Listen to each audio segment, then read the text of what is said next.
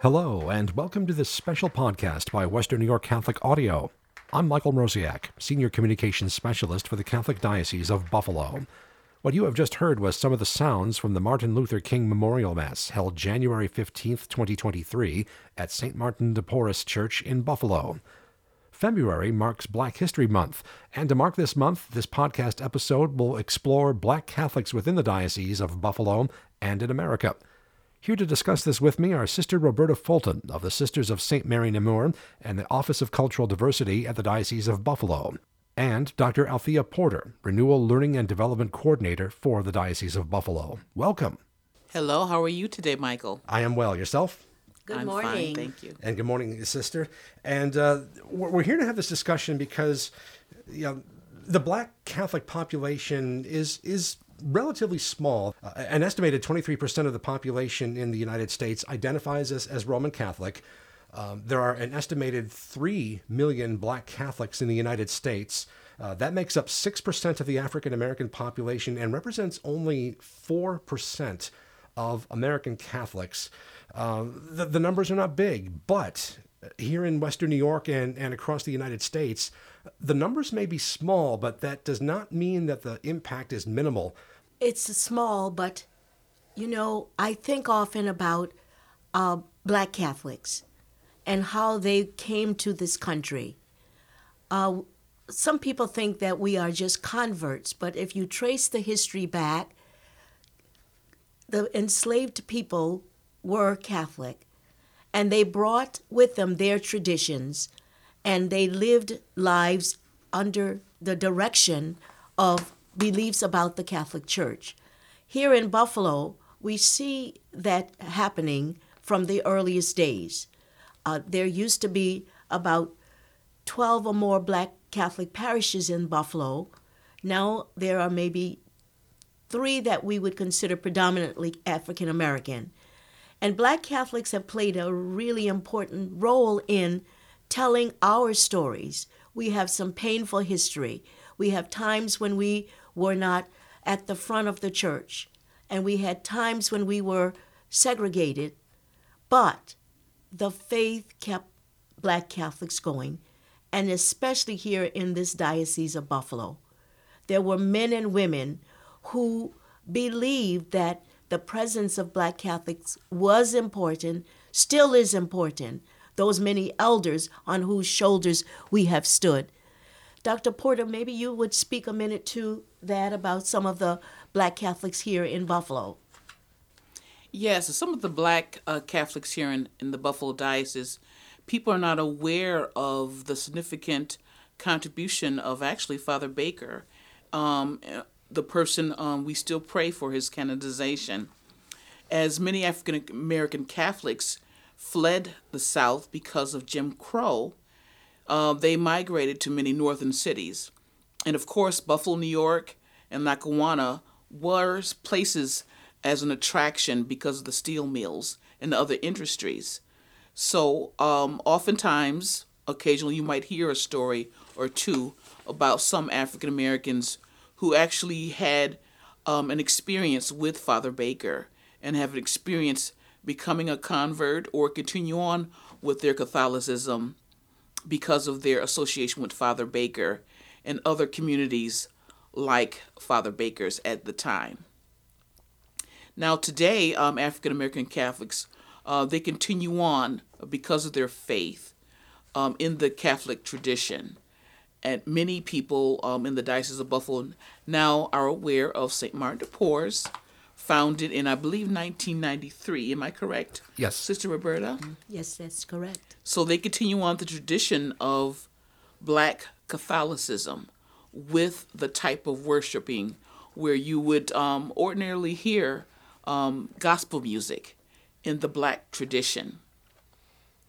I was in attendance for the Martin Luther King Mass earlier this year, And I saw it and I heard it for myself. It was probably one of the most vibrant and exciting and beautiful masses I had attended in a long, long time. There were a lot of elements of a gospel mass. Some of the parishioners were getting up midway through the hymns. At the presentation of the gifts, there was a group that was delivering the gifts and singing an African chant. And it was just... If you've never been to the St. Martin de Porres parish, it's worth your while to pay a visit. Absolutely so. And I was here when the church was built. It was the first African-American church built in the Diocese of Buffalo. Father Rod Brown was the pastor, very instrumental in having that done. And he wrote a book that tells the history of Buffalo and all of that. He was the vicar for the Office of Black Catholics. And I think that leads into what you were saying, what fuels the passion of this small group of African-American Catholics. It's the liturgy. Back when Father Rivers started to embrace the Catholic Church with our sense of worship, that we are a people who worship with body, mind, and spirit, our spirituality, as it's been talked about so much by Father Cyprian Davis in his book, Black Catholics in the United States. There is so much that gives us that fuel that promotes the coming forth and being leaders and being at the table. Black Catholics are only 6% in the United States, but we choose Catholicism because we are Catholic at its roots. When Catholics think about that word, it means oneness, a unity, all of God's people coming together. And I remember when the black bishops first wrote their pastoral brothers and sisters to us, they invited black Catholics to share your gifts of blackness with the church. The Pope also invited us to enrich the Catholic Church with our gifts of blackness. We choose to be Catholics because we have gifts to share. We are baptized because we have been enriched by the schools that taught us. Evangelization was a very important part of our life and continues to be. We hear sometimes that there are black Catholics leaving the church. And you say, why? The plight is almost as it is across the other races of people. Some people have gotten tired. Some of our elders have passed away. Our youth are still looking for a space, a way. And we as elders, we have to strengthen them. We have to carry them forth in that venture to share our gift of being black and authentically Catholic. And this is nothing new. This is not just blacks becoming Catholics upon arriving in North America. The Catholic Church has always had a presence going back centuries, back in Africa. And as a matter of fact, today, almost 20% of Africans identify as Catholic. And again, it's not a new phenomenon. It's one of the places in the world where the faith is growing the fastest. As you know, young black men and women here in America, if they're looking to explore their heritage and celebrate their heritage, how is there a potential there for the Catholic Church to teach them that, listen, this is part of your heritage, going all the way back to the African continent? Yes, we've had some wonderful people. We know a notable historian, Father Cyprian Davis. He is one of the preeminent historians of African American Catholics because he talks about our heritage and how Catholicism was really something that was transported to America through Africans. And so we know, and many of us know and understand that tradition of our faith because of that. We also know that when we think about those we call the saintly six, African Americans who are on the road to sainthood, I think of as an African American Catholic woman, a servant of God, Sister Thea Bowman, whom passed away. She passed away in 1990, but she had a wonderful impact on helping many African Americans like myself in my generation to understand about the gifts that I bring to the church because of my African American traditions.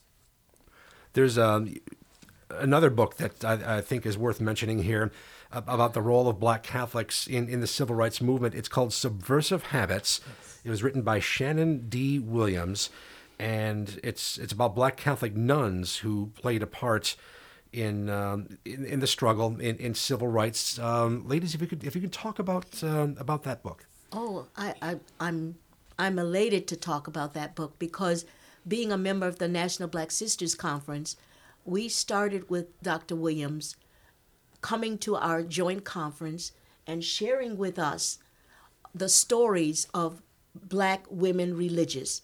You know, there are predominantly African American orders like the Oblate Sisters of Providence, the Handmaids of Mary out of Harlem, the Holy Family Sisters out of New Orleans.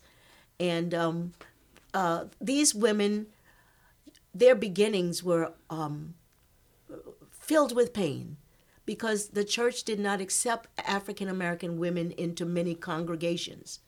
And some had to disguise themselves as African American to enter religious orders. So Shannon, in that book, she talks about how many of those sisters had to take menial jobs. They weren't educated. They were denied, or they were, even in those convents, they were segregated against. Our founder of the National Black Sisters Conference, she herself, Patricia Gray, was a Mercy sister. And the Mercies a few years ago did a kind of forgiveness of them for what the Mercies did to her. But the National Black Sisters Conference is alive and well. I am currently serving on the board, and I've been president of the National Black Sisters Conference 3 times. And so, but it's our way of bringing the Black sisters together. The Black sisters, as you said, we were at the beginning of all of these civil rights movements. When the clergy caucus came together and they petitioned the church to speak to issues of social justice and racism, and the leaders like Sister Antona Ebo, who is on the cover of Subversive Habits. She was in the March on Selma. And I've spent many days at many conferences with Sister Antona, as well as with Sister Thea. I knew Sister Thea personally. I was at her funeral when she died. And she was just, as Dr. Althea mentioned, she was so vibrant and believing that the pain and the sufferings kept the slaves going. So it must keep us going. And we must pass on that faith to our young people. Tell them the stories of people like Daniel Rudd. Tell them the stories of the National Black Catholic Congresses. And one is coming up this July 23rd. And we are encouraging our people from Buffalo to be part of this great movement and to continue the faith. Dr. Porter, you had mentioned Sister Ebo before we started this podcast. She was among those that was on the bridge. Yes. Yes, she was on the Selma Bridge. And she and others like her, they helped me to understand the wonderful contributions that African American Catholics have made to our country. And we can't forget Cardinal Gregory. Cardinal Gregory has been there from the beginning. I often tease him and I say, I knew you when you were a baby priest. Because back in South Carolina, we had invited him so many times to come and speak with us. But he's committed. He's committed to the struggle. And as we say in the Black community, he not only talked the talk, but he walked the walk. And he continues to do that, as we're so proud of him being the first Black Catholic cardinal in the United States, from the United States. You're seeing history in our lifetime like Yes. that. That's a great achievement. Yes, Dr. Porter. and I think that Sister Roberta is understating herself. But she was the one who inspired us to reestablish the St. Martin de Porres Council in Court 94, Knights of Peter and ladies of Peter Claver here in Buffalo.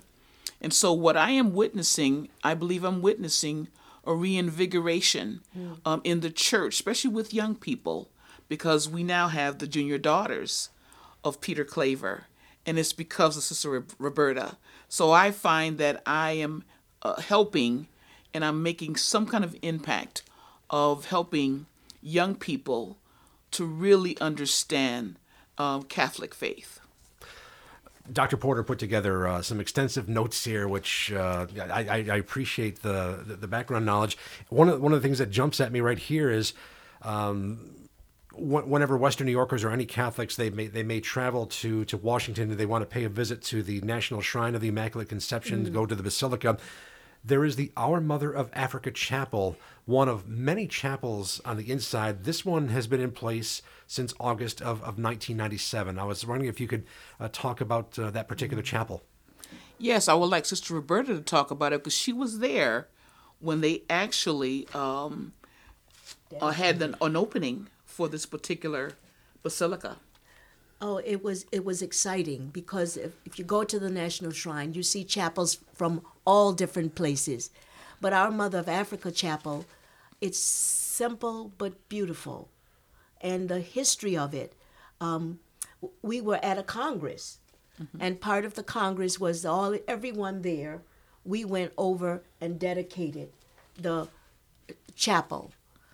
It was a moving experience. And this past year, they had their 25th anniversary celebration, and many people again gathered at the shrine. Anytime I go to Washington, I always make a visit to our Mother of Africa Chapel.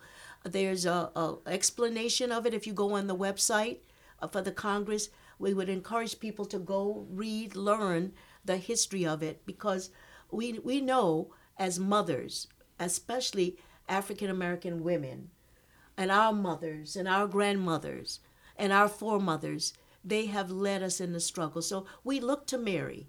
We look to the strength to keep us and to help our hands to stay uplifted, and that we pass on these graces and blessings to our children. And we look up to our Mother of Africa that as our patron to understand the Middle Passage and why we, Sister Roberta and myself, why we are standing today because of this Middle Passage. That it is very painful to think about, but yet we stand today because of the strength and determination of those who survived the Middle Passage. Now, if you're interested in learning more, there is an online source known as the Black Catholic Messenger. If you could maybe discuss that a little bit. Yes, the Black Catholic Messenger was founded, I believe, in 2022. Yes.